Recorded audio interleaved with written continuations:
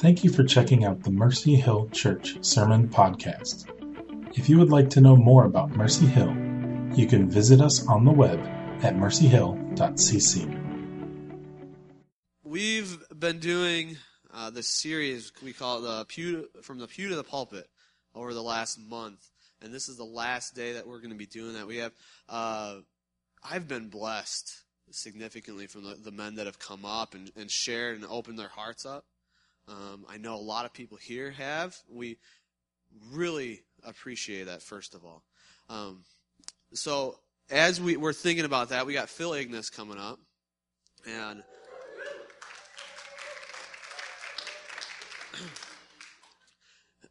Phil's going to go ahead. He's going to share the word with us.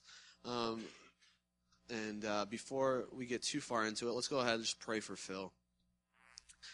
Lord, we thank you for Phil. We thank you for his heart.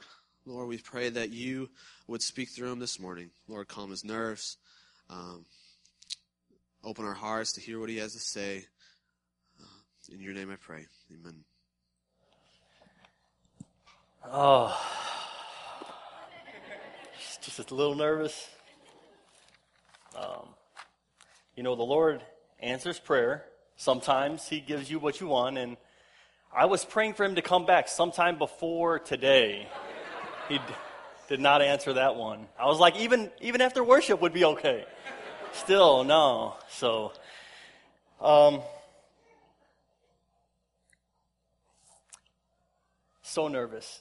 It's been like 15 years speaking in front of a group like this. So, forgive me, and I just pray that the Lord would speak the words that you need to hear.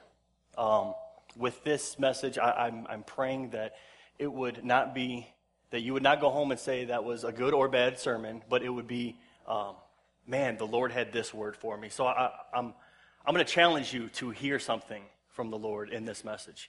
I heard that the secret to a good sermon is to have a good beginning, a good ending, and then having the two as close as possible.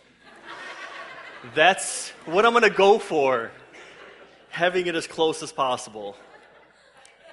I only have about an hour's worth of material here, so cancel your lunch plans.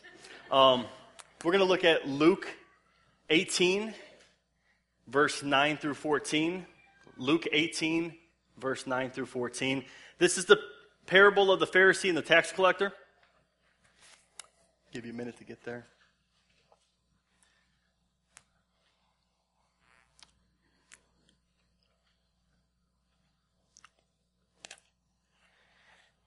I'm going to be reading out of the New King James, so it might be just a couple words difference. But he spoke this parable to some who trusted in themselves that they were righteous and despised others. Two men went up to the temple to pray, one a Pharisee and the other a tax collector.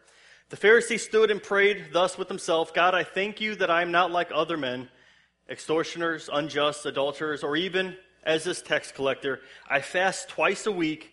I give tithes of all that I possess. And the tax collector, standing afar off, would not so much as raise his eyes to heaven, but beat his breast, saying, God, be merciful to me, a sinner. I tell you that this man went down to the house justified rather than the other. For everyone who exalts himself will be humbled, and he who humbles himself will be exalted. What do you think of when you hear the word Pharisee? What are your first thoughts? What comes to mind? Is it scriptures that you've read about Pharisees? Is it rebukes? What is the first thing? When you hear Pharisee, does anybody think of anything good? No? It's interesting because kind of looking into the historical context of Pharisees, they actually meant really well. But what we think about is like in Matthew 23 that talks about whitewashed tombs, you vipers, blind guides, hypocrites, self-indulgent. The Pharisee comes from the Hebrew word, and I'm not Hebrew, so forgive me, pharash, P-H-A-R-A-S-H, which signifies to set apart. They separated themselves from their countrymen and from national corruption to restore and to practice the pure worship of the Most High. That was their goal. They wanted to be separate from all that was corrupt so that they can restore the pure practice of the worship of the Most High. Sounds pretty good, right? Here were some of the things that they believed. They believed in the inspiration of God's Word. They believed in the Torah. They believed in the prophets. They believed in angels and demons and the supernatural. They believed in atonement. They believed in fasting and prayer. They believed in the coming of the Messiah. They believed in witnessing and conversion. They believed that God was the almighty ruler. And they believed in giving and sacrificing for him. Sounds pretty good, right?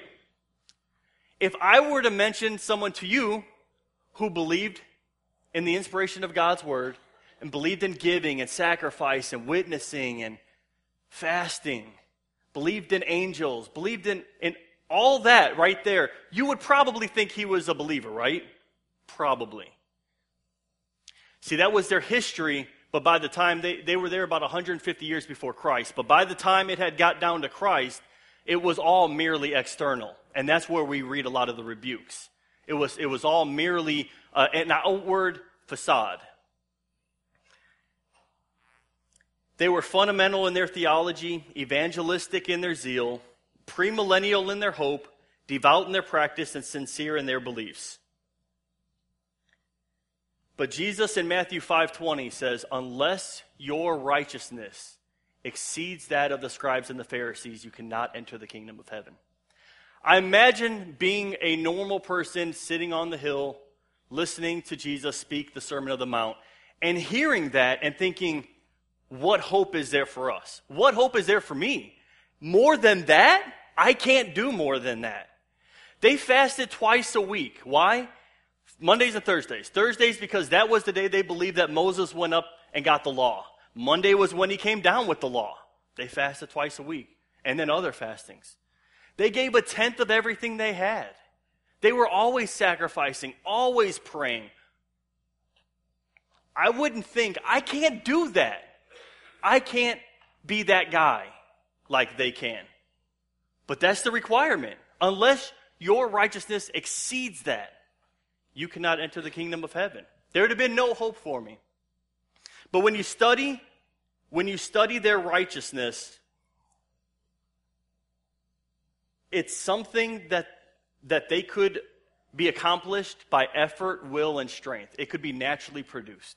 This was something that they could will themselves to do. They could force themselves to not eat. They could force themselves to give everything that they got, a tithe of it. They could force themselves to go out there and pray. This could all be conjured up in their own strength. But something you can't do is make yourself whole. Can't do it. The leper is a picture of the sinner in the New Testament. And something, they could do whatever they wanted. They could fast and they can pray and they can, give and they could have all these great things that make them look so religious. But the one thing they couldn't do was get rid of that disease. They can't make themselves whole. They couldn't make themselves clean. They had to come from someone else, right? It had to come from someone else. Couldn't be in their own strength. And when Jesus is saying, unless your righteousness exceeds that, he's saying it has to be something more than just from you. It has to come from outside of you. That's where it has to come from. When you look at this parable, you see two contrasting men. You got the man who's up here, who feels so close to God, looks great, looks holy, separate. He's apart from the other guy. And he's like, God, I thank you that I'm not like these other men. Now, it's interesting. He does thank God that he's better than other men, right? He's not like I made myself better. But he's like, God, thank you that I'm not like extortioners and people who rob and take stuff by force. And I'm not an adulterer. And I'm not even like this tax collector, this traitor here. Thank you for that. And then he goes on to list some of his accomplishments. This is what I sacrifice. I tithe a tenth of everything I got. I'm fasting twice a week. You should be happy that I'm on your team. right? You should be happy that you got me. And then you see the tax collector who won't even look up to heaven. Won't even pick up his eyes. He's so grieved over his sin, he just beats his breast and says, have mercy on me, a sinner. I got nothing else, right? There's nothing good in me. Have mercy on me, a sinner. There's not anything in myself that I can claim for my righteousness. The reason I picked this, because we were supposed to share some of our testimony, and it reminded me the more, I used to hate the Pharisees, right? Be like, oh, them guys, they're so horrible. Hypocrites they are. I'm not like that man, you know? Totally, that was me. And so I remember when I look back, that was always my thought back, like when I'm like 19, 20, I'm in this Christian college group called Master's Commission, and I'm like thinking, I am like, God is lucky to have me on his team. He is. And I'm like, man, I'm going to be so used by God to bring the nation to its knees. I'll be that guy. Probably better than Billy Graham, you know, maybe. And when I would look back, it was like I had this thought that God made me so that I could be like that guy. Like I could be this amazing whatever, preacher, evangelist, whatever it was. And I really would compare myself with other people. And I would, of course, have to come out ahead. You know, I mean, because they're either on my level or beneath me, but they can't be above me, you know. And that was my mindset. And it wasn't like I would voice that often. No, the reason I say often, I had this guy come up to me, and he was a first year, and I was a second year, so I thought, of course, I know everything, because I'm a second year. Like, I'm 20. I know it all. And he's like, and so I'm like correcting him at something, and he's like, but you're my brother in the faith. And I was like, no, I'm your second year in the faith, you know? And then I'm your brother. But I'm your second. I swear, true story. That's horrible, but that's true. But that was my mindset, was I wouldn't have said it really often. I wouldn't have said it. But if I were to tape my mouth shut and my heart would have been exposed, that would have been the motive. It would have been that I can produce this great thing. I wouldn't have said I was justified by faith. I would have said that was Jesus Christ and him crucified. I would have said I was sanctified by myself. I was kept by myself. I wouldn't have said justified by myself, but I would have said I kept myself. If you ask me why I was still a Christian, it would have been because I prayed an hour a day, and I read the Bible, and I witnessed, and I was, fasting once a week. We had to fast, and it was like all these things that we did. And that's why, in a sense, I thought, this is why I'm still a believer. This is why. Because of myself. I wouldn't have said that, but that was my heart.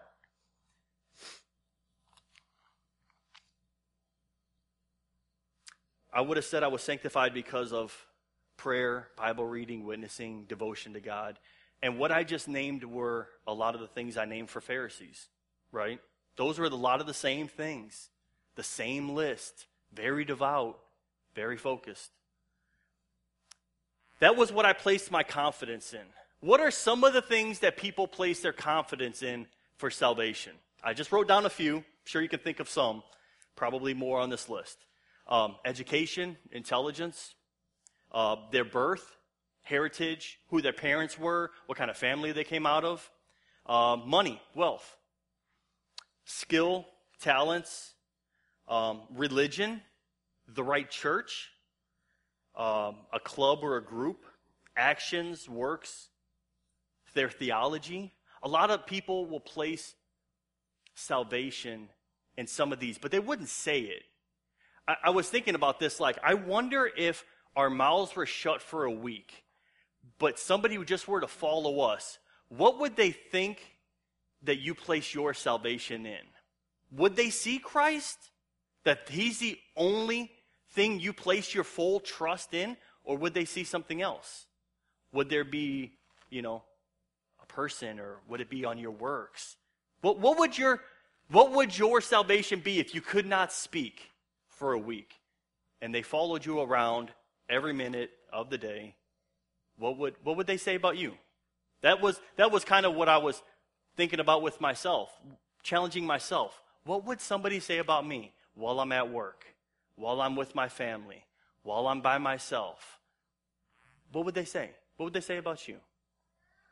Confidence is defined as full trust, belief in the powers, trustworthiness, or the reliability of a person or a thing. Paul talks about confidence in the flesh in Philippians 3. If you want to turn there, you can. If not, probably be up there because you're awesome. Thanks for that. A little background. Paul's talking to the Philippians, and he's warning them that just like when he did with the Galatians, he's warning them that there's these Judaizers that are going in there and preaching, okay, faith in Jesus was okay to begin with, but here's what you need to do. You need to be circumcised. You need to follow the law. That's how you continue in the faith. No other way. Can't just say Jesus Christ and his, on the cross and believe in that. Got to be more. And you got to be evident by an outward sign and some other outward signs. Philippians 3, verse 4, Paul says, though I might have confidence in the flesh, if anyone else thinks he may have confidence in the flesh, I more so. Circumcised on the 8th day, of the stock of Israel, of the tribe of Benjamin, a Hebrew of the Hebrews, concerning the law, a Pharisee, concerning zeal, persecuting the church, concerning the righteousness which is in the law, blameless. Let me stop here. So here's a few things that Paul lists of why he would have confidence to boast above others. He was circumcised on the 8th day, in accordance, exact compliance with the law. He wasn't a convert that, had got circumcised some other time. He wasn't sick on that day. Sometimes they would delay it if, something was up with the baby and he was sick. They would maybe delay. No, he was in exact compliance. So nailed that one, checked that one off. Of the stock of Israel, he descended from the patriarch Jacob. He could trace his genealogy back as far as any Jew. This was a big deal. Some people didn't know where they were from, or they might have been, kind of mixed like Samaritans. They might have had some Gentile blood in them. They might have been from Esau, an Edomite. So this was like a really big deal. Of the tribe of Benjamin, I thought this was cool. The tribe of Benjamin was one of the 2 tribes out of the 12. They were one of the only 2 that didn't rebel under Jeroboam, where the other 10 left and revolted. They rebelled. These 2 stayed. So he could almost say, I'm of the tribe that doesn't revolt. I'm of the true tribe that doesn't rebel. That was like another thing he could put on his list. A Hebrew of the Hebrews. Both parents were Hebrew. No mixture. He was a Pharisee. We've already talked about this. He says, concerning the law, a Pharisee.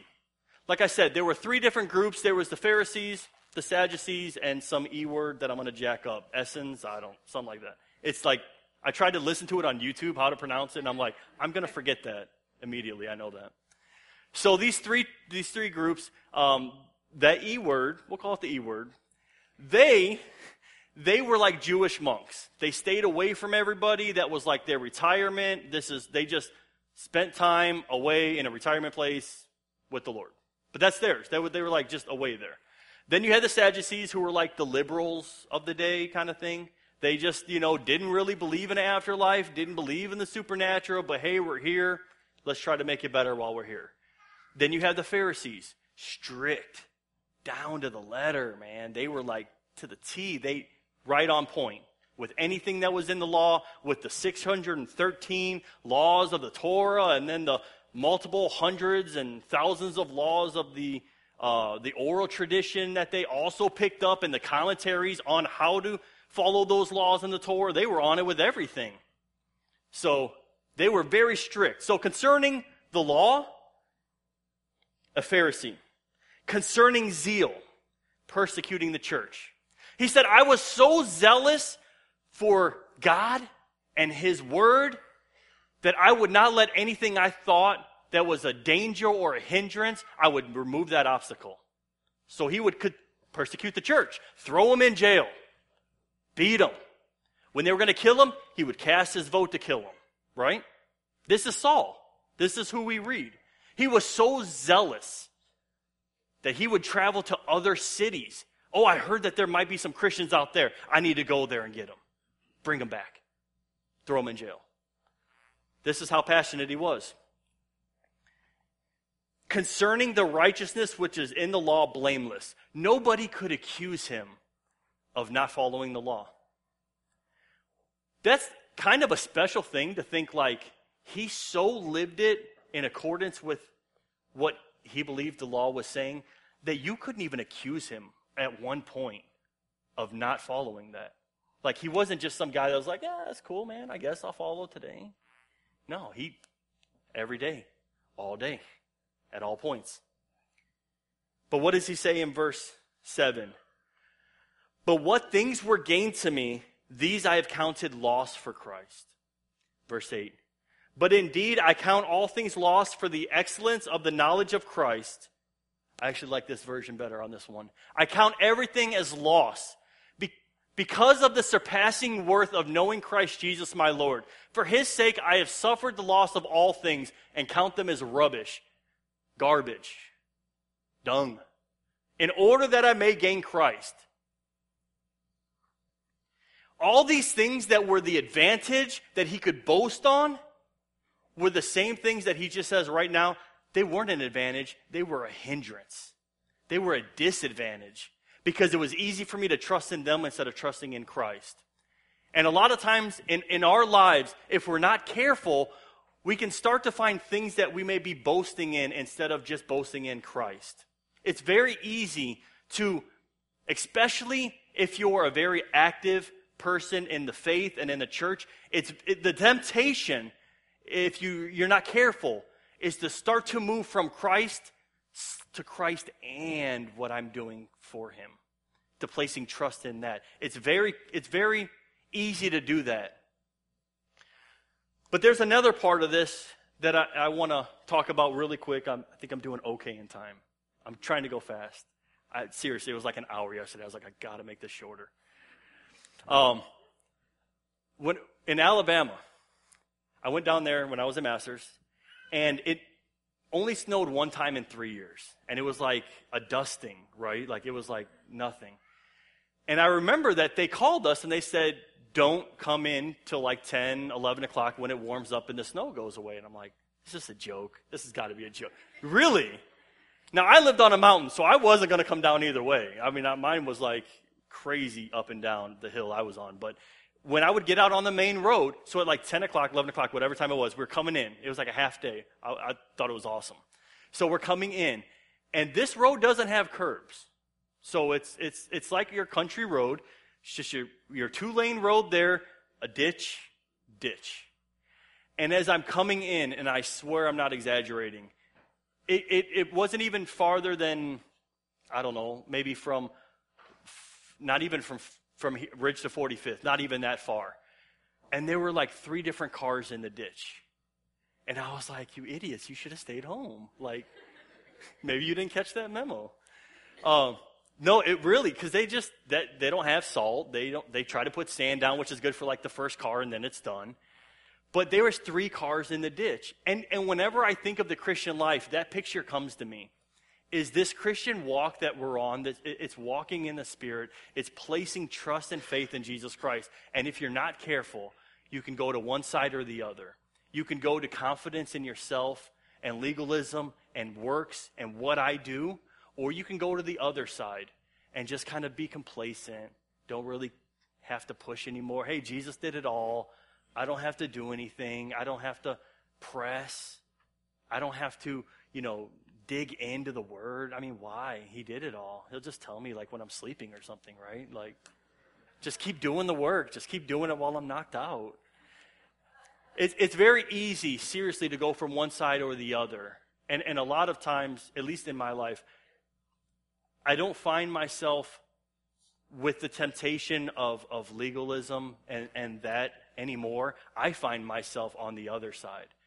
It's like, we were at our Date for 8, had amazing hosts. They're not here. We were at our Date for 8, and we were talking about, like, gifts and kind of what the Lord has put in our hearts and what he's called us to type stuff. So that was a good conversation. A couple days later, I'm walking on the trail, and the question that the Lord kept asking me was, what is my passion? What is my desire? What am I passionate about? Sports, love sports. I do. Big Chicago fan. But what else am I passionate about? Am I passionate about the things of God? Really? Or am I on cruise control? And when I look at my life, if I'm being honest, more or less, I'm on cruise control. And that was something that as I'm walking, I'm like, man, it's so easy that I didn't want to be the other guy to find myself on this side, veering off into this ditch.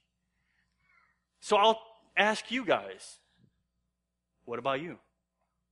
What are you passionate about? What are you doing with what the Lord has put in you? If you keep going, there's a couple more verses, and I'm almost done. Awesome. Good time. I thought it was so cool that Paul had not only had a vision of Christ, because one vision alone, I don't think, can keep you going all the time. But when you keep seeking the Lord, and he continues to show himself in more and new ways, you can't help but get hooked, right? And this is go ahead and go to 12, verse 12. This is what he said. He said, not that I've already obtained this or am already perfect, but I press on to make it my own, because Jesus Christ had made me his own.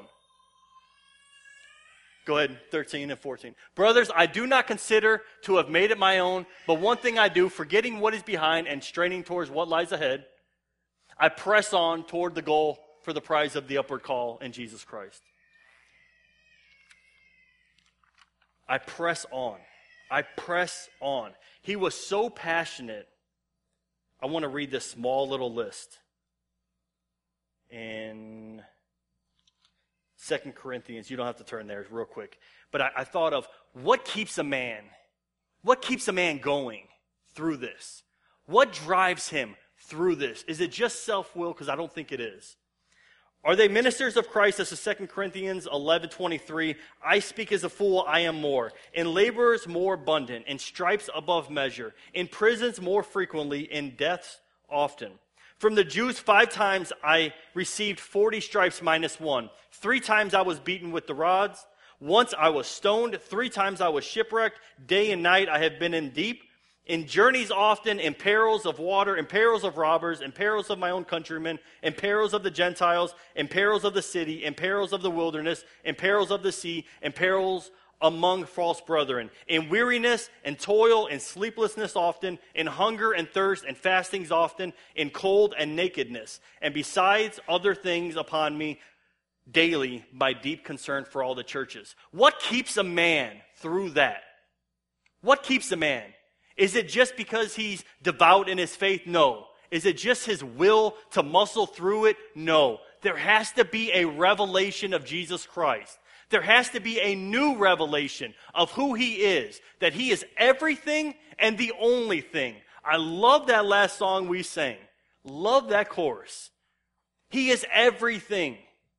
He is the only thing. Our confidence is not in our flesh. It's not in who we are and how amazing we can be. It's not in how we were born. It's not in anything but Jesus Christ and the cross. That is our only confidence. That's it.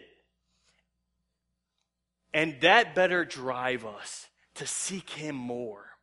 Let it put a hunger and a passion to call out to him more. Let that revelation drive us to see him. That's my challenge. That's my challenge, and I made it under 30 minutes. That was my goal.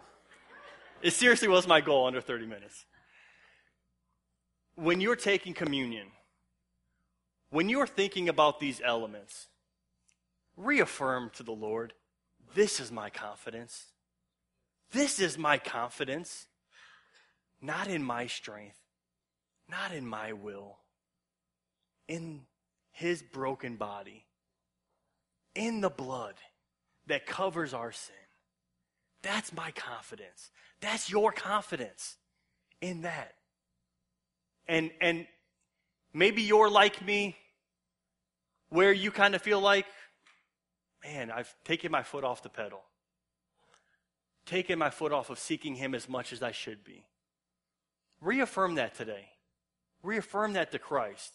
I don't know if you guys are going to sing or not. I don't know what's going on. But if they do, if they don't, whatever. But if they do, reaffirm that. Reaffirm that to the Lord. Reaffirm that. Get back on that little 2-lane road.